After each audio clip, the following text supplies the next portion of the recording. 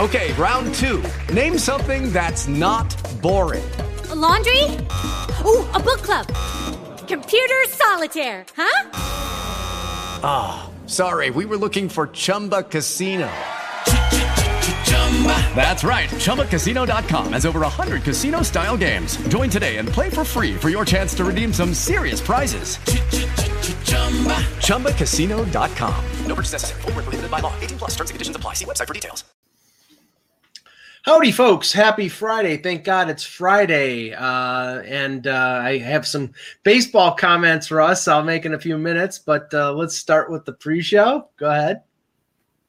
Let's talk about the NBA for a minute and just point out how ridiculous some of the salaries are. So Ben Simmons is holding out from the Sixers, right? He's missed a couple practices, a media session, and something else. So right now the bill is racked up to be $110,000 with no end in sight. So we could literally see him probably before he gets traded, $750,000, probably not out of the realm, or $500,000 just in fines. Like, to me, I don't know what's worse, the fact that these fines mean nothing to the player or that the player doesn't care at all. I don't know which is worse. Well, the Ben Simmons thing, Kevin, is sort of like Jack Eichel without the neck injury. I mean, he clearly does, the organization doesn't want him anymore because in Simmons' case, he's sort of a flawed player who can't hit an outside shot worth a damn. But, they drafted him at the top of the draft. He was supposed to be part of the solution there. He's clearly not part of the solution. They want to move on, but I don't think they can find a deal that's worth what they think he's worth. And now it's decompensated into him holding out, as Russ said. I mean, the parallels are there, but it's not the same. But yeah, the money these guys make is ridiculous. I mean, it makes me a little ill sometimes. Yeah, again, you and I are going to disagree on that. I'm a kind of a labor guy, and the reason they make that kind of money is they can. There's nobody says no to them. You would ask for whatever you could get to if nobody ever said no to you, how much you're going to be paid. And I think that they view these situations now, it's always about leverage, and you're trying to accomplish something, and because they do make so much money, I think other things become important to them, and they're willing to give up money. And this is true in all sports, to get where they want to be or to get a better situation for them to play. And if you're making, so should the fines be higher, Kev? Because clearly, $110,000 to him means nothing. And you'll never get the Players Association to go along with that. That's the problem. So because this is all collectively bargained. But you guys are going to do what they're going to do to get in their best situation. And, unfortunately, because they make so much money, for them, what is that? Like, for us, that would be like, $100, you know what I mean? So, yeah, so, I mean, it was, I remember, and it hit home when I was doing the book with Jeremy Roenick, and he was talking about being in a poker game with a bunch of players where there was $200,000 in cash in there. And wow. That's what I said. I said, wow. And he said, yeah, but he said, it's all relative. Like everybody made at that point, I don't remember what it was, 400,000 or 500,000, I would guess. And he said, so that'd be the same if you were playing for like $100 or $200 or something. Right, but who goes to the bank and says, "Give me $50,000 because I got to go play poker"? Well, somebody does. Sometimes it depends on the week. Yeah. Russ, all I can say is this: when I was a manager of a movie theater, and the movie theater had I don't work there anymore, so I can say we had what was called the manager's fund, which was money that we would have for the concessionists and the box office people. It was $3,500, and after hours, after we had stopped, all our work was done. Me and a couple other managers, we were playing poker. I didn't know it, but the guy who was one of the managers was going into the manager's fund and dipping into it so he could play poker again. Of course he was. Well, we ended up getting fired because of it. So that was a bad thing. Just want to touch on a couple things TV related for sports last night. I think it could have been the worst regular season football game that I've seen. Not the outcome, not the kind, but Jacksonville versus Cincinnati on the Thursday night NFL Network game. I mean, there clearly is no level of, okay, we're only going to put good teams on Thursday night or Monday night, especially the Thursday night games for us. I mean, Jacksonville is hideous. They don't belong on these games, but yet they were there. Yeah, but they're there. You know what I always say about the quarterbacks? That's why both those teams they are, but yeah. But you kind of know that neither team is good. I think the issue is when they're picking these games, they get the last to pick from as far as everything that's out there. So the first Thursday game of the year is always great. And then after that, you get nothing good until the last week. Right. And it's almost like they don't care about that part of the broadcast. It's just it's a football game you'll watch, so we don't care. But I do think that pick is not even just thinking about those issues you brought up, which are certainly relevant issues, but just the idea of getting two great young quarterbacks to play. And, we've seen in recent years the change in the NFL where in the olden days, you wouldn't dream of starting a guy right out of his draft year. Right. Like that. But now True. We just expect that. And, because of that, people want to see where they're at and how they're performing. And I think it made a lot of sense for them to put that game on. I mean, I didn't watch the game, but, when you look at the way we look at television coverage now, I mean, that's what you want to see. You want to see great young players. Yeah, but, I'll flip it, Kev. To me, the hockey equivalent is, well, let's put on Buffalo against Minnesota, and we'll have Dylan Cousins and Marco Rossi. They're two really high picks. Let's see how these kids play. That comparison doesn't work because it would have to be the you would put on Connor McDavid in his first year because people want to see Connor McDavid or even Jack Eichel, where you would put Buffalo on. Eichel versus McDavid when both teams stunk. That would be the yeah. I mean, So I like Dylan Cousins, he's going to be a good NHL player, but that doesn't create it's not on the same level as the two quarterbacks that we saw. Well, all I can say is that game pales in comparison to what's going to happen Sunday night. I know the hype machine is going big time, but Brady and the Bucks going to New England against Belichick, I think I'll watch it for a little while at least because it's compelling, but I don't know how compelling it is. I'm not even going to watch. I have no interest. Not really. No.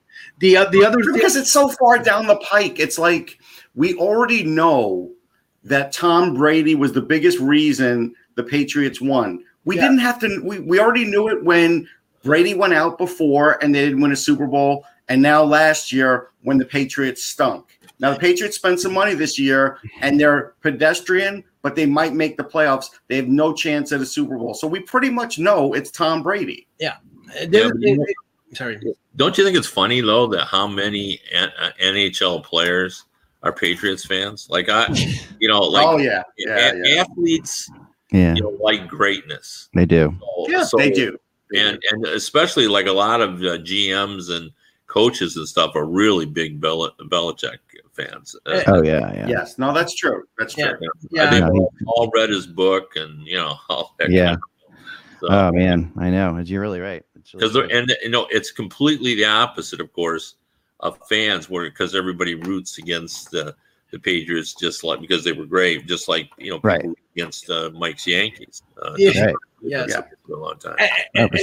Just to bring up something on that quickly, in recent memory, I cannot remember an award where both leading candidates for it have spit the bit as badly as the AL Cy Young Award contest, because Garrett Cole has gotten bombed his last 2 or 3 starts, and Robbie Ray basically could have put the cherry on top of the sundae to win the AL Cy Young if he had just pitched decently against the Yankees yesterday, and he gave up, I think, 4 or 5 home runs. So I don't know who's going to win it, but it's the one who's going to suck the least in the last month.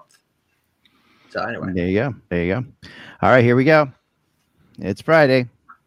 yeah, It's October. All right, here we go.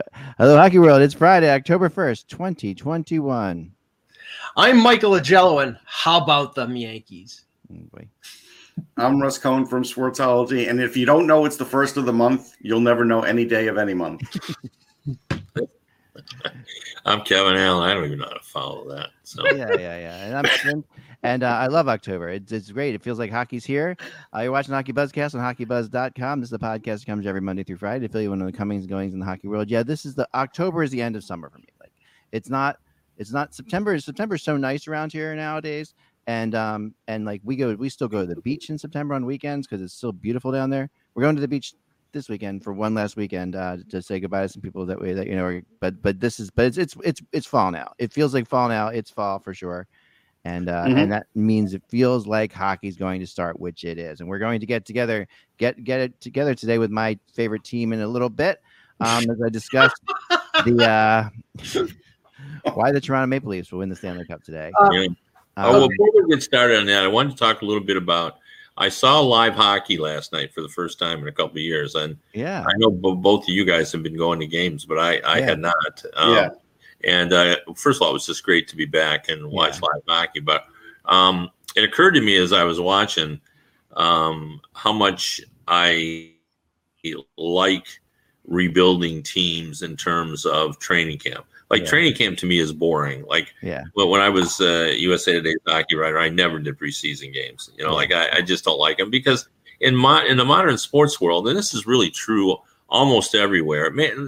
Well, less so in football, but you know, the idea of competing for jobs has been lost over time because you know, the way the draft is worked, everyone knows everything about the players, so guys are projected to be starters, and in football you still have some competition, but otherwise you kind of know coming into the season. Like you can read any baseball preview and they'll do a pretty good job of guessing who's going to be on the team. Sure. But and that's even true in hockey. But in a rebuilding team, you know, there's real competition. Like here in Detroit where I live, like who's going to be on the power play, who's playing with who, which rookies are going to make the team. Like this is still all in play. Jeff Blashill just said, you know, people were talking about the power play, and he said, we're going to have it figured out who our 10 guys are. Like, I mean, can you imagine Tampa Bay Lightning or the Boston Bruins, you know, talk like that? Like they don't even, the Red Wings don't even know who their 10 guys that are going to be on the power play are right now because there's that level of competition. But so I just thought, you know, it's fun to kind of watch this team kind of sort it out. And now, you know, they've lost Verana. So that, you know, opens up another spot. Now there's the question of, you know, would they give it to a veteran like Bobby Ryan? Or will Lucas Raymond at 19 make the team? Or will they give it to Joe Veleno, who's a little more polished than Raymond, but not quite as offensive? You know, so there's a lot of questions going on. But I guess I've just decided that in the modern world where, you know, they know everything about every player that they draft and so forth, because it's fun to when they're rebuilding and they're just trying to decide which – trying to put a round peg in a square hole and vice versa. Well, it's fun to cover a rebuilding team when they've accumulated, you know, the players and they're just starting to, like, you know, when the Leafs, you know, they drafted Nylander and Matthews and Marner 3 consecutive years, and then the Marlies win the Calder Cup in 2018, and a lot of those players ended up on the Leafs the following year. It was fun to, you know, okay, here we go. You know, here's a lot of young prospects. How are they going to develop? How are they going to look? And we'll talk about that with Eck in a little bit. But with the Sabres right now, the Sabres are like they're still in mid tear down. And they haven't accumulated enough of those prospects. I mean, Owen Power's playing at Michigan. They're probably going to have a top 5 pick this year. They haven't traded Eichel yet, so it's not very fun to cover the Sabres right now because the dismantling is still occurring. Yeah, although you know what it is. You have to have. I was just going to say you have to have hope. you have to have hope mixed in, like a certain amount of hope has to be mixed in while you're watching the prospects. And right now with the Sabres, it doesn't feel like hope is there. And that's a big element missing. Well, and the big difference is, I mean, and this is big in my opinion, Owen Power decided not to come. If Owen Power was there, this would be a much more interesting camp. I agree. I agree. Because then they'd have, like 3 young players, because Dahlin is still young, like even though he's played. So you're going to be interested on him and Cousins. Then all of a sudden you're looking at 3 players. And I think with Middlestat playing better last year after Granato took over, that's another element if you're a Buffalo fan. And I just heard from a Buffalo reader who I got the impression, like he asked me my opinion of how Adams is doing, but I got the impression he asked me because he thinks, Adams hasn't been bad. No, again, he didn't say that, but that was the feeling I thought when he asked, like, how do you think he's doing? So, basically, I just think he's kind of holding his own. I think I agree. I think he did good. I think he did good on the Ristolainen deal. He did well again on the Reinhardt deal, and I think everything resides, or everything is resting on the Eichel deal. And we won't talk about that today because we've been talking about it too much, and nothing is happening. The biggest X against him is they have no goaltending, none. Right, that's a major failing. Yeah, and I've heard some talk about the last couple of days about the idea of Edmonton going out and getting Dubnyk and moving Koskinen along with something to Buffalo, which I know is kind of surprising, because we know that Koskinen has had issues and it's a big contract. You don't think you can move him, but the feeling is, if they were to go with Smith and Dubnyk, if they could find a way to get Koskinen out, it's not a bad move for them. They would have to give up a significant prospect to Buffalo for that, or a draft pick. Even though it's only 1 year, and even though Koskinen would be able to probably carry the burden of 30 or 40 games. Yeah. Right now the plan in Buffalo is Craig Anderson and Aaron Dell probably until December, and then you're going to see Ukko-Pekka Luukkonen called up from Rochester. I think they want to get him work, but they also want him to play down in the American Hockey League because he hasn't really had a lot of experience down there. Yeah, I saw him live last night, and I know that he is the favored son in Buffalo, and that he, during his draft year, Russ, wasn't he kind of the hot guy? I remember everybody kind of talking about him. He was the hot guy, and then he had a horrible World Juniors, and then he recovered from that. He had, mentally, he really didn't look good in it, and then he recovered from that. So, but he was a hot guy in his draft year, no question. Well, he was really good last night in the first period against Detroit. They had 17 shots, and then it kind of all fell apart on him. Yeah, and then he won the World Junior the following year after he had been drafted. Right. So, we need to talk about this because last night Russ clued me in as I was watching baseball that the initial TNT NHL broadcast was on. Yeah, I saw this, and I saw you guys going back and forth. It was okay, and just that first show that they did. No, I know, and I said jokingly, he says, it's preseason even for the broadcasters, but I'm sorry, when you're emulating the 1990 Stanley Cup Final, when the video goes out and there was no power outage. Something's wrong. Russ and I were joking. That kind of thing. Okay, this is how I gather it. Okay, I might be wrong, but I don't think they just suddenly got in there, said, how many cameras do we need? What should we do?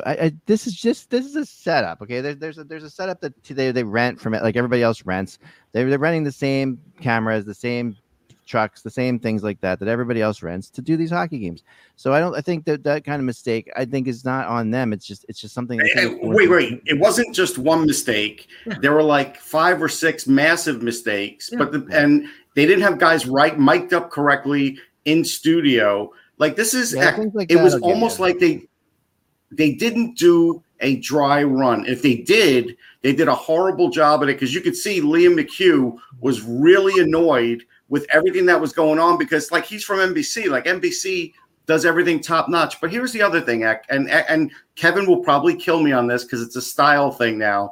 But in that studio, I get that the ice is blue, but when everything is so monochromatic in the studio where that's blue and the desk is gray and there's zero color, because the white ice shows up great on TV, but there was none in that studio. Mm-hmm. There were no lights in that studio. That studio look was like a 10-cent looking studio. It was horrible. And they were trying to emulate what the NBA on TNT does with, Kenny Smith or Shaq or Charles Barkley.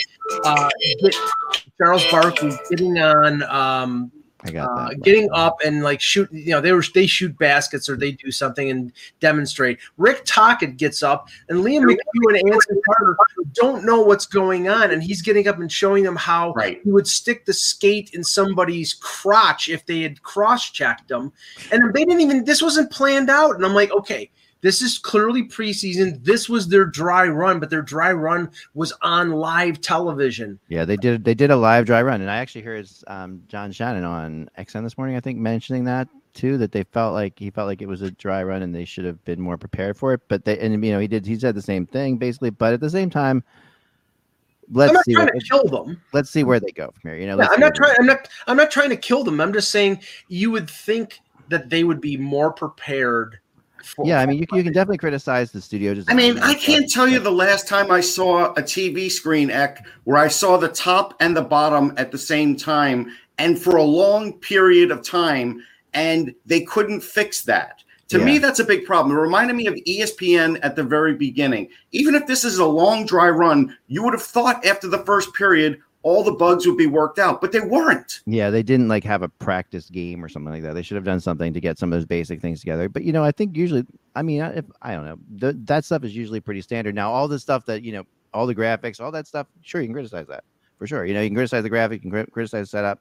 I mean, the people were good. I mean, most of the people were good. I mean, the people were fine. Don Koharski needs some work, but they were fine. Yeah, Koharski. Yeah, I think I really think that they should have gone with Paul Stewart. Paul Stewart, he's Hockey Buzz guy, but he also is just Paul Stewart's much more animated, very entertaining guy. He's too verbose. Yeah, they might be too scary. You got to have someone who can just as Bill Clement. When I was trying to figure out how to do TV back when I first started, he said declarative sentence backfill got to be out in 15 seconds. Yeah, that's it, right? They don't. It's not like radio where you can just kind of wander all over the place. We're podcasts, so we can talk about that. I don't know what that's like, Jack. But I got something too, guys, that I think is worth noting because we talked about the Russian team, and the Olympics and like that. Yeah. There's something happening in the KHL now that's unbelievable. And it's really gone under the radar so far. But the leading scorer in the AHL right now is Shipachev. Remember Shipachev from the good old Vegas Golden Knights? Yeah. War number 87 for the Golden Knights. He was a good player. He didn't work out here for whatever reason. It was kind of weird at the time. I thought at the time, when you watched him play in the preseason, you're like, that guy's really good, but he just didn't fit and didn't like it there. Well, through 11 games played in the KHL, he's got 26 points.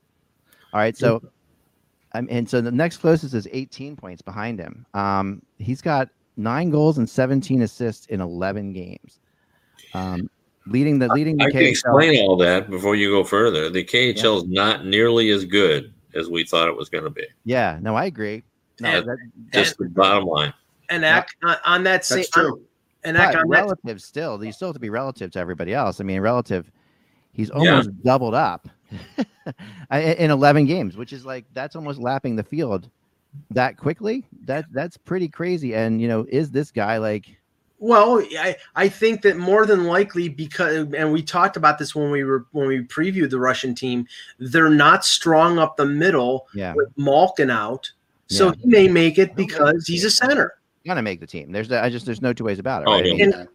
And Kuznetsov is ineligible, so there's 2 centers. There's no question. I mean, this start, even without the start, people from KHL are gonna make the team, but he's earning it. He's earning his spot on that team right now. I mean, that Dynamo for the Dynamo men's team, that he plays for, they are he's on Moscow. He's on Moscow. Dynamo Moscow, right? Yeah, and by the way, his teammate who will make the team as well, Mr. Voyanov, he's got over a point per game too, and he's the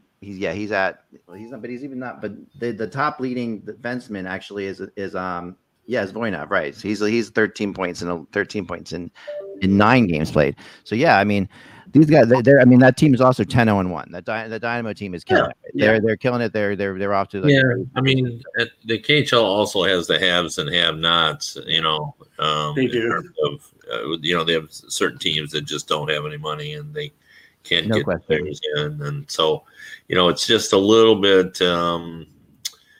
If you're a good player over there, you can kind of dominate. I mean, but this is I say mildly, and nobody complains about cap circumvention in that league. Nobody. Well, we mentioned at least not with Putin's team. They don't complain about. we mentioned it yesterday. There was a report regarding a bill in the Russian parliament that would make it necessary for players to reimburse their club teams if they decided to come to North America or play into other leagues. And I wonder how that's going to play out. Apparently that, since there's no KHL, NHL transfer agreement, the teams can't pay it. It's got to be the player. So I don't know how that's going to play out, but that's something like, for example, Nashville with Askarov, who, by the way, is got a 940 save percentage. Russ, he's just, he's 19 years old and he's killing it. Nashville is going to, it's going to be tough for Nashville to get him over here in the next couple of years if they want him to be their number one goaltender. Yeah. No, they better do it before this thing passes. They better get him over here next year. That's why, or at the end of this season. Russ can speak to this far better than I can, but that's why there's been reluctance to take Russian players. That's why we have so few of them in the NHL. No question. It is a good deal for a lot of Russian players to play in the KHL. It's a shorter season. They're home. They don't have to deal with the language thing. The pay over there, if you're a decent player, is good. I mean, if you want to kind of know where the KHL is in terms of competitiveness and talent, you just go over and look at the rosters and you'll see, a handful of guys, 10 guys, 15 guys that you'll recognize as having been in the NHL and didn't quite make it, or the seventh defenseman who are doing really well over there. They're top defensemen and top, forwards. So I just think we all were under the impression when the KHL formed that this was going to be trouble because there were so many great players over there. And it turned out that's not really the case. That's true. And if you need an example of that, the kid that the Leafs signed in the summer, he led the KHL in defensive scoring. He had played 5 NHL games over like 4 or 5 seasons in Minnesota in the Minnesota Wild organization. So he goes over to the KHL after playing in the AHL and leads the league in scoring. And now he's probably going to end up on the Marlies. So that tells you that the KHL, with the exception of a few players, is pretty much AHL level. Yeah, I wonder that about a top AHL team versus a top KHL team. What would happen in a game with those two against each other? I tend to think the top KHL team would win, but I don't know. They might. I think it's a flip. I would probably go for the KHL as well because they end up with former NHL players, a lot more of them, right? And they have, they end up with a few stars. I mean, we certainly know some players. One kid in Minnesota comes to mind. That were great players, and the NHL knew that he was a great player, but he played in the KHL longer than people thought he would, and came over here and was a star. So it's not like they don't have any, NHL caliber players. They do, but they also have a lot of mediocre players. Right. So, I mean, Vegas still retains Shipachyov's rights, correct? I don't know. They terminated the contract. They terminated the contract completely, so they he's a complete free agent. killed everything. Yeah, they still have. I think there's still a cap hit because of the. I'm almost sure about that. I'll check that, but I thought there was some sort of cap ramifications to terminating the deal. But, do you want to talk about the Hughes and Pettersson deal? Because Yeah, I mean they're coming up, and we talked. I wrote a little bit. I wrote about the Pettersson thing yesterday morning, and then the Hughes thing last night. It's a little surprising, so it looks like Pettersson's a 3-year deal, just under 8 per year.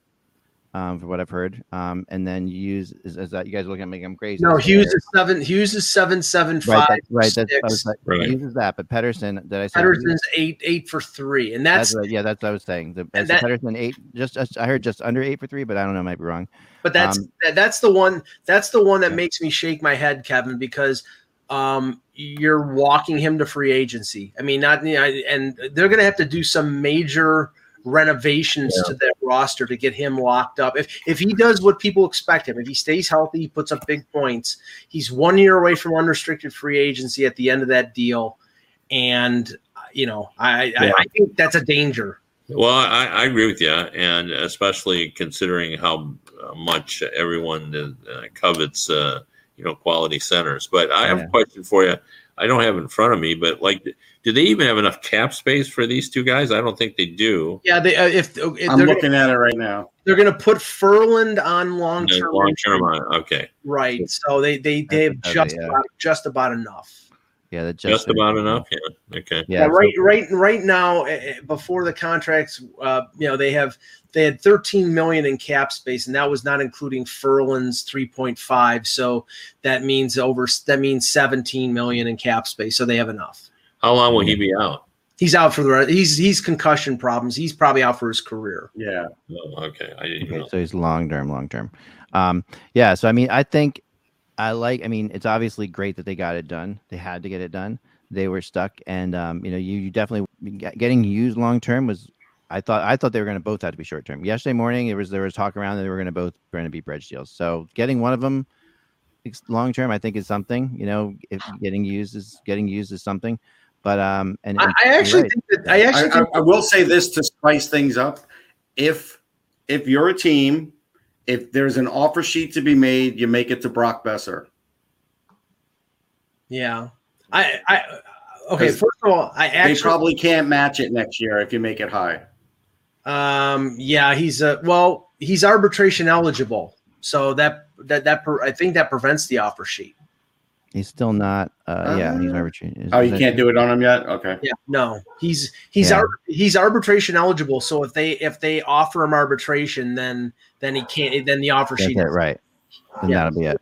I apologize. But Stella's never been a fan of his at all.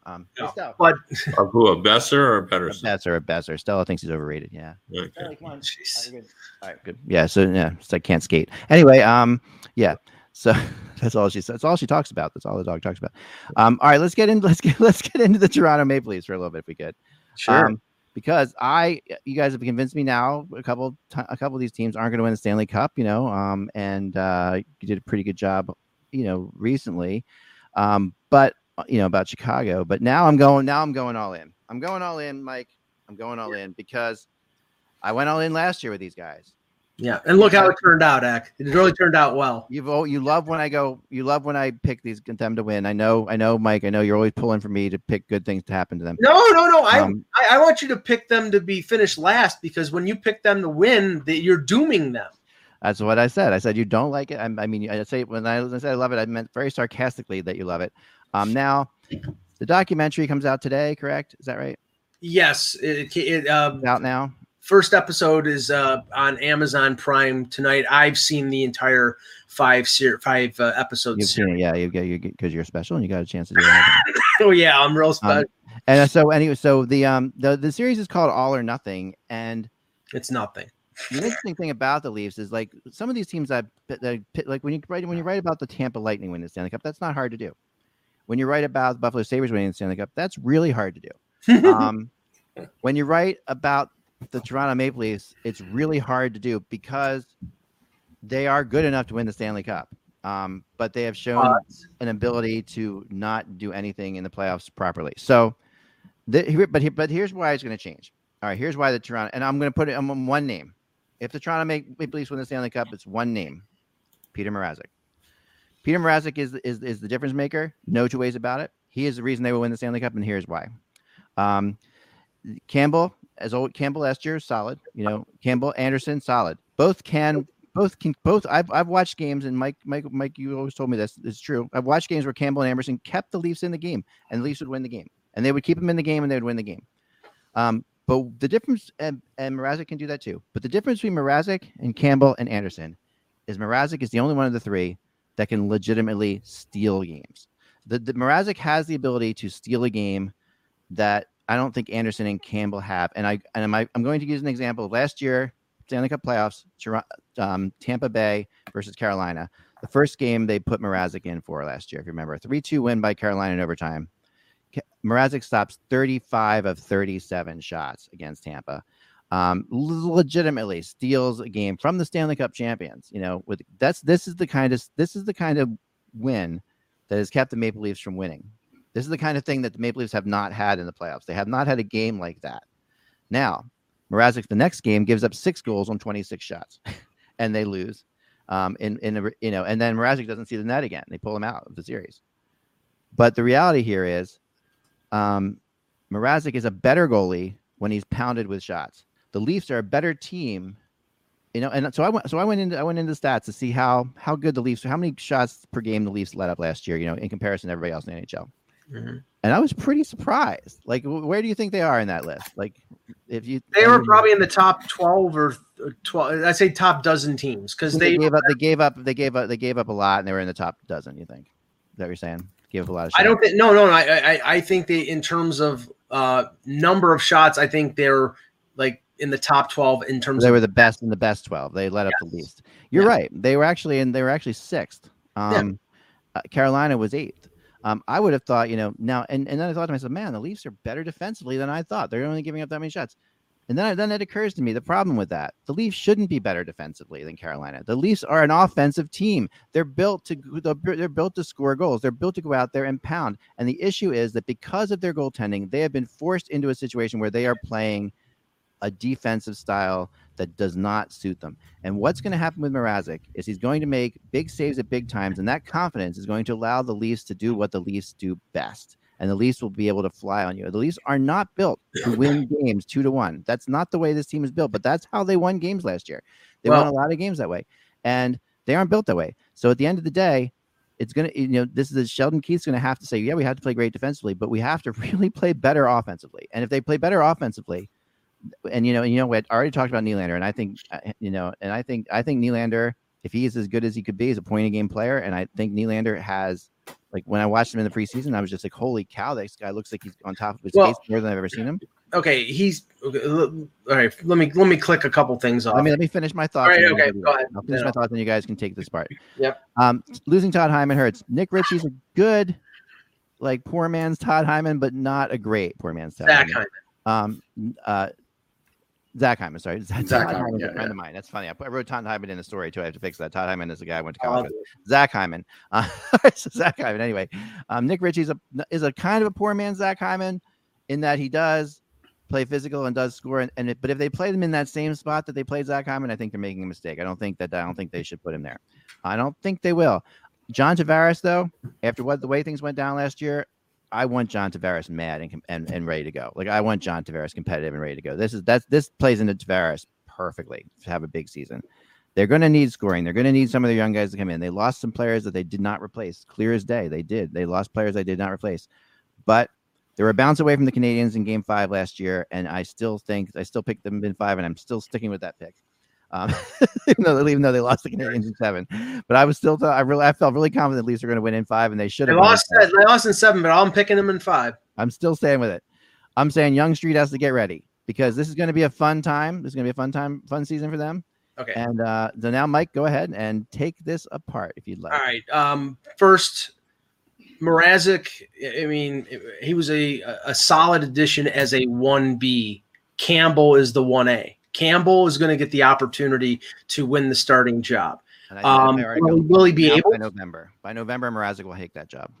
Well, I'm just telling you what the plan is, Zach. I mean, I know. I don't think Mrazek is a capable. Like I said, he can play 35 to 40 games. I think they're going to split work, and that when you get if they do get to the playoffs, Campbell is going to be the goalie they go to. The reason that they were better defensively is. For the last 3 or 4 years, all I've been talking about is they got to get better on their blue line. And last year they finally did with, now after adding Brody was a good fit on the top pairing with Morgan Riley. Yeah. Muzzin and Hall were a good shutdown pairing. Yeah. They had added Bogosian as a penalty killer, a veteran on the bottom pairing. He's gone back to Tampa. Now they have Rasmus Sandin, who's a very promising young prospect, along with Travis Dermott or Liljegren, their other first-round pick from a couple years ago. So their defense is pretty solid. It's not the best in the league. I'd say it's in the top 10 in the league, and that's going to make a difference. Where the problem with the Leafs last year, in spite of the fact that Austin Matthews won the Rocket Richard and Mitch Marner was top 5 in scoring, is when it counted, they couldn't score in the playoffs and on the power play in the second half of the year. Their power play was the best in the league, over 30% in the first half of the year, and then in the second half of the year, they were, I think they were in the low teens. So their power play was neutralized by the tactics of the penalty killing of the other teams they faced. Mitch Marner is in a shooting position, and he's not a great shooter. It was all on Matthews, and when teams devised a method to shutting down Matthews on the power play didn't work. Right. Hyman leaves. That's going to be a loss. I don't think that Ritchie is going to be a replacement for Hyman in the sense that he's going to do everything that Hyman does, because he can't. But he's going to be a big body presence on that top line, at least to start the year. He'll go to the front of the net. He'll get physical with players who try to take liberties with Marner and Matthews. The guy who I think, and he's played really well in the preseason, they're not resting all their laurels on this guy, but Michael Bunting, who they brought in from Arizona, has 4 goals in the preseason. Yeah. He's a little, as one of his teammates called on one of the broadcasts, they called him a greasy rat. He's sort of got a little Marchand in him. He's not as talented. I can call that too. Yeah, I know that. But he goes to the front of the net. He deflects pucks. He doesn't shy away from those areas. Their problem is going to be, I think, they're going to toy around with their lineup a lot. Kerfoot on the wing, Kerfoot at center, different guys on the bottom 4, bottom line, bottom 6. I mean, yeah. Where it's going to come, it's whether the top 4 can stay healthy. That core 4 group. Yeah. If they do, then they have a chance. I think they'll make the playoffs. I don't think they're winning the Stanley Cup because they're not solid enough throughout. But they're not as bad as people think that they are after losing the players they did in free agency. I agree with that, and I'll pass it to Kevin and saying also I've heard good things about this Gabriel kid. Who is he's not going to make the team. He's a 13th forward at best. He's an enforcer type. He was a Phantom, right? But I didn't even know him as no, he was. He was. Was he? Okay, he was in Minnesota, and then he was in San Jose. But yeah, he's a Phantom. But he's definitely. I heard some nice. I mean, I was talking to some people up there when I was doing the preparation. They really liked the way he looked. Well, okay, go ahead. He's not going to make the starting team. Maybe he won't make the team. But go ahead, Kevin. Kevin, what are your thoughts? Well, I have more mistrust in the goaltending than I think either of you two do.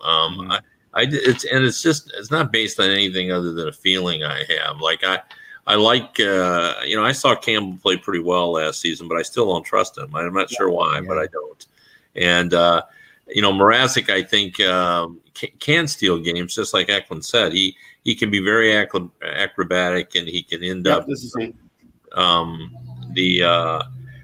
becoming one of those guys that makes 46 saves and wins a game. But he also has some poor games as well. Mm-hmm. And I think when you sort of look around the league at the top teams, I just like their goaltending better. You're going in to face, say, a Tampa, and they're sitting throwing Vasilevsky at you. And I don't know that the Mrazek is an upgrade over Freddie Anderson, in my opinion. I think there's some sameness there. And I think one of the reasons why they have a low shot total is it's the old Wayne Gretzky theory is, they're an offensive team, so they have the puck usually. And you can't score, and you can't get shots on goal if they have the puck. But I wonder if they have enough foot soldiers on that team. They have a lot of premium players, but that's one thing about Hyman is, Hyman was like one of those. He was like a non-com. Amid all the officers. He got things done. He could hang with that group, but. He also, worked hard, and not that they don't work hard, but he's that he wasn't a star. So they're depending a lot on guys like Wayne Simmons and Spezza and Andre Kasha, who played for Anaheim and Boston, who's had some concussion issues. You know, there is a risk factor there that I mean, if we could compare them to the Tampa Bay Lightning, they don't have enough Killorns or Palatz or.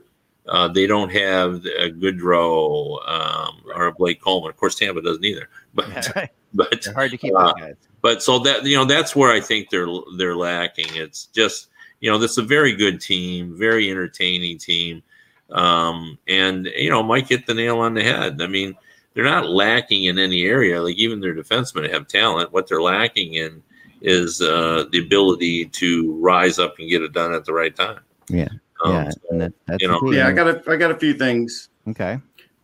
So for goaltending, I mean, we know Jack Campbell went on an amazing run. He only lost 3 games. He's going to lose more than 3 games this year. Sure. But Mrazek was never and never will go on a run like that for the Toronto Maple Leafs. And they won't even give him the opportunity to.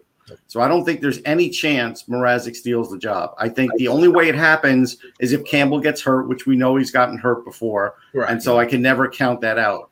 But the way the team played with Campbell in there, that was as much of a boost as any goaltender could give any team, and they still didn't get it done. So there is something mental with this team and with this core for getting out of the first round, and I don't think they got the right players to get him out of it. Michael Bunting is a nice player, but he doesn't have any experience.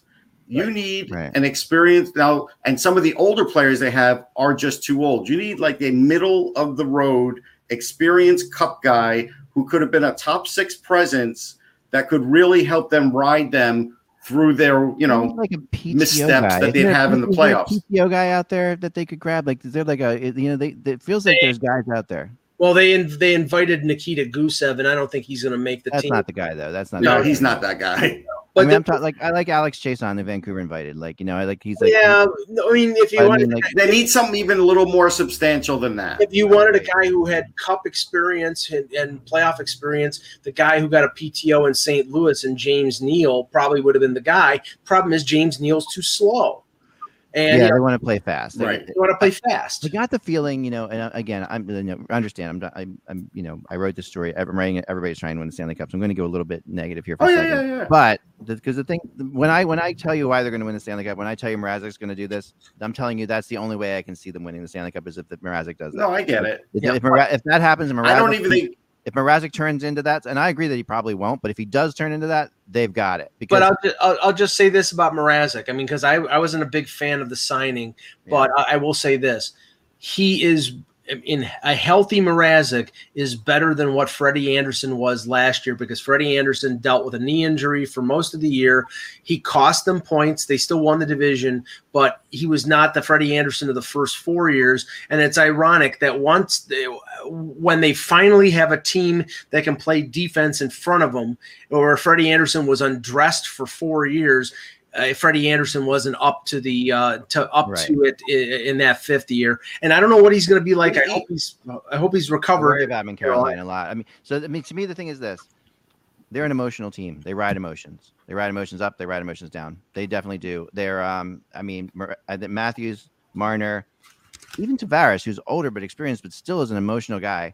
They ride emotions. Nylander is maybe not as emotional, but he has and Hyman was right in there with him, and that's why it hurt because Hyman was like But the thing about them is Mrazek is the kind of goalie who will give you an emotional boost more. Like he can make a momentum change. No, he can come on. Campbell gave Campbell gave them as much of an emotional boost as any goalie could going 17-3. When has Mrazek ever gone 17-3? No, I'm not debating that. I'll tell you. I'm talking about little moments in the game. I'm talking about little momentum swings in the game. Mrazek can make a momentum save. Mrazek is not Tim Thomas. That's the thing. I think he may emulate him the way he plays sometimes, but he's not. And Jack Campbell, if you watch this All or Nothing series.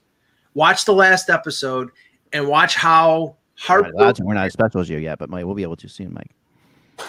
Right. Well, I'm just saying when the episode comes on TV, watch the last episode and watch how loved Jack Campbell was, even after losing in that game 7. Yeah. That team would have run through a wall for him. They love him. They love his personality. They supported him. He was the guy. That's huge. Sorry. That's huge. I agree. That's great. And I think Mrazek is there because just in case Campbell's hurt a couple times last year, they know that he cannot play 60 games, so he's there to split time. It'll be probably close to a 40-40 split. Yeah. But when the playoffs come, if they're in the playoffs, Campbell will be the guy.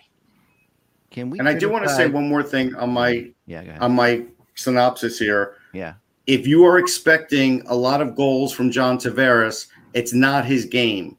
Yeah. And that's the thing about the Leafs. You can't depend on him to be a goal scorer for you. That's not his strength. I know he did it, but it's not something you should be asking of John Tavares every year. He'll score 30 to 35. He's not going to score 30 to 30. Exactly.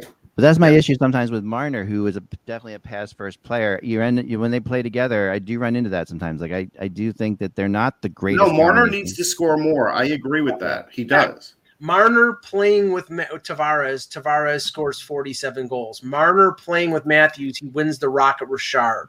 Yeah. Marner and Nylander are more playmakers than they are shooters. Yeah, right. Nylander can shoot as well, but okay, Russ, I wanted to get the two Toronto. One thought before that, real quick, Kevin, and then we'll do that.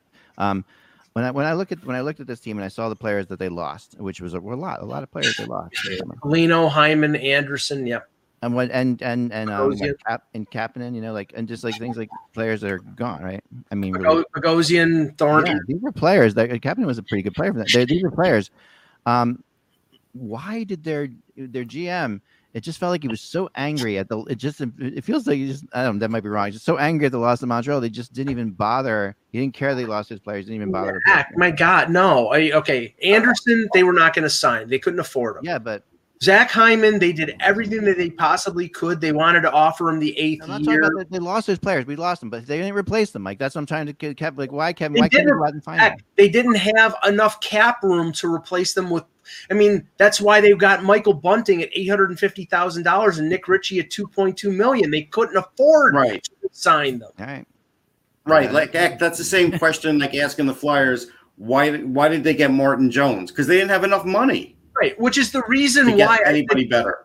Which is the reason why I said you can't spend $40 million on 4 forwards. But they went hard after Zach Hyman. What did they do with the money that they went hard with? The money with him? Yeah, what did they do with that money? Like they signed Mrazek. They signed Mrazek for how much? Not that much, right? They signed Ritchie. Yeah, I don't know. Maybe it just feels like they could have done more. I don't know. It really feels like they could have done more. Kevin, do you agree with me or disagree, or what are your thoughts? Well, they had cap issues. I mean, Mike talked about it all the time, and they have a lot of guys paying a lot of money to, and so they have to give somewhere. So it's not like they left money on the table. I guess not. I mean, I guess they couldn't find another way. All right, okay, Russ, go ahead. Give us your prospects. Russ, we got on this team. All right, so we'll talk about Rodion Amirov, who right now is still in the KHL, 19, left winger. He really good skater, really good defensively. It's hard to find a young prospect who's that dedicated on the defensive side of the puck, but he is. He's got a little bit of toughness in him. I don't think he's got high-end goal-scoring ability, though. I think, if you got 20 out of him, you'd be getting a lot. I think he's a second or a third-line guy. I think he's on a steady pace. I think he probably still needs another year in the KHL and then the Marlies. And if he rips it up in the Marlies, great, bring him up. If not, leave him for a season there. But he's progressing nicely. I think the Leafs do a good job with this, especially lately with this regime. So they're not going to rush him.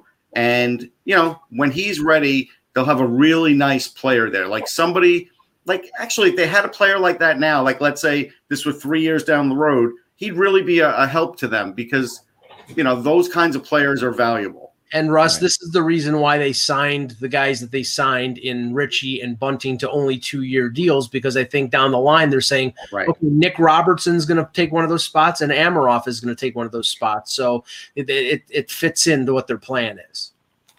It does fit with the plan. And then, Nick Abruzzese is a guy who I had great debate with when I was writing for McKean's. I won't say with who, but if he's listening, he knows. And he was a USHL guy, little older, and he was ripping it up in his draft year, just ripping it up.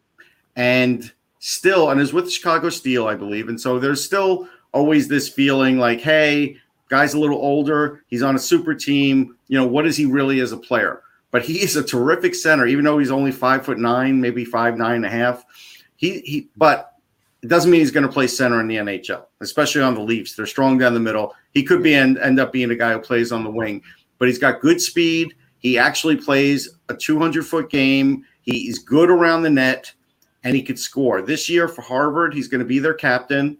I really like him. I think he could be a second or third leading scorer on that team. I think in the NHL, you're probably talking about 35, 40 points max. Yeah. But a heck of a pick in the sense that there was something there. He is a classic late bloomer. And it started that year in the USHL. And I spoke to him that year. And he even said to me, it all seems to have clicked just now. Yeah. Not anything before, but at that moment. And he's been building on it ever since. And I think the Leafs have done a good job with him, monitoring him, probably giving him just, there's only so much you can do with college players. You give them little tips, things to work on. And again, you've got Ted Donato as a coach. Ted Donato is tremendous, and he will help him a lot. Still. He led all NCAA freshmen in scoring, and last year had a shoulder injury that he had surgery on, which was, fortuitous because the Ivy League didn't even play last year. So he'll be recovered for that.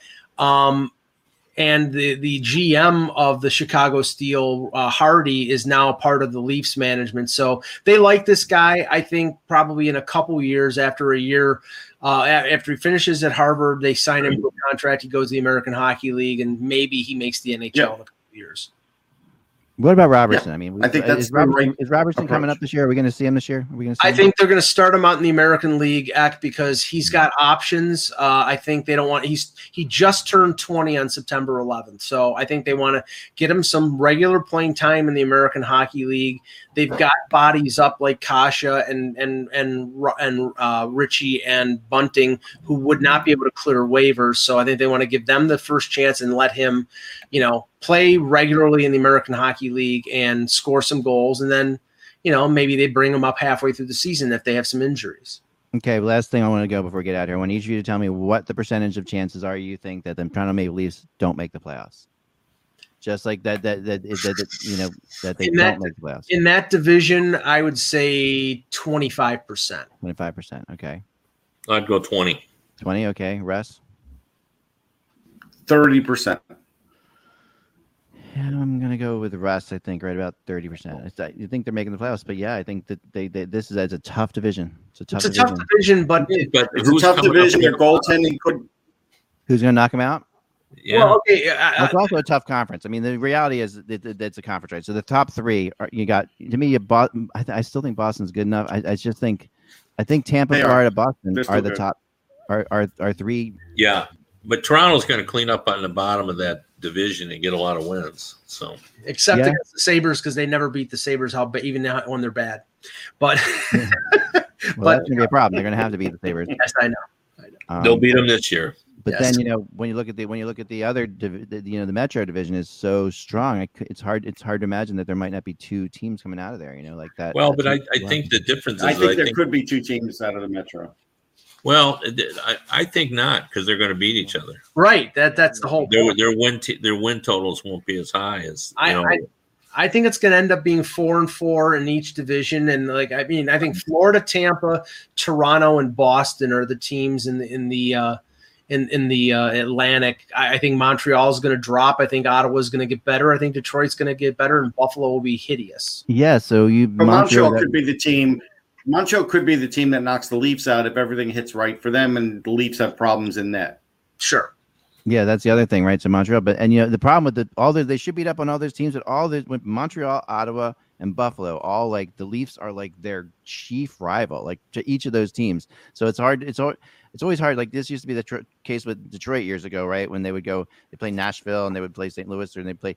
It was everybody. Yeah, but there are a lot of teams chief rival though. A lot of teams hate the Leafs. It's hard. It's harder for teams when you're in that situation. Like Detroit went into Nashville. They should have always beaten up on Nashville, but that was like the Super Bowl in Nashville when Detroit came to town. Yeah. So it's like Yeah. Ottawa always worked themselves up into a lather when they played. Yeah, Ottawa, and I was getting better, but Buffalo's the same way, and Montreal's the same way. I've never seen opposition teams work themselves up into a lather for a team that hasn't won anything. But the record against those three teams is not the greatest sometimes. Like those. I know. Ottawa. When you say you're going to beat up on those teams at the bottom division, I don't know. I think it will. Yeah, maybe. We'll and games at the top of the division to. Yeah. Right. Yeah. All right. Well, it's going to be fun. I mean, this is.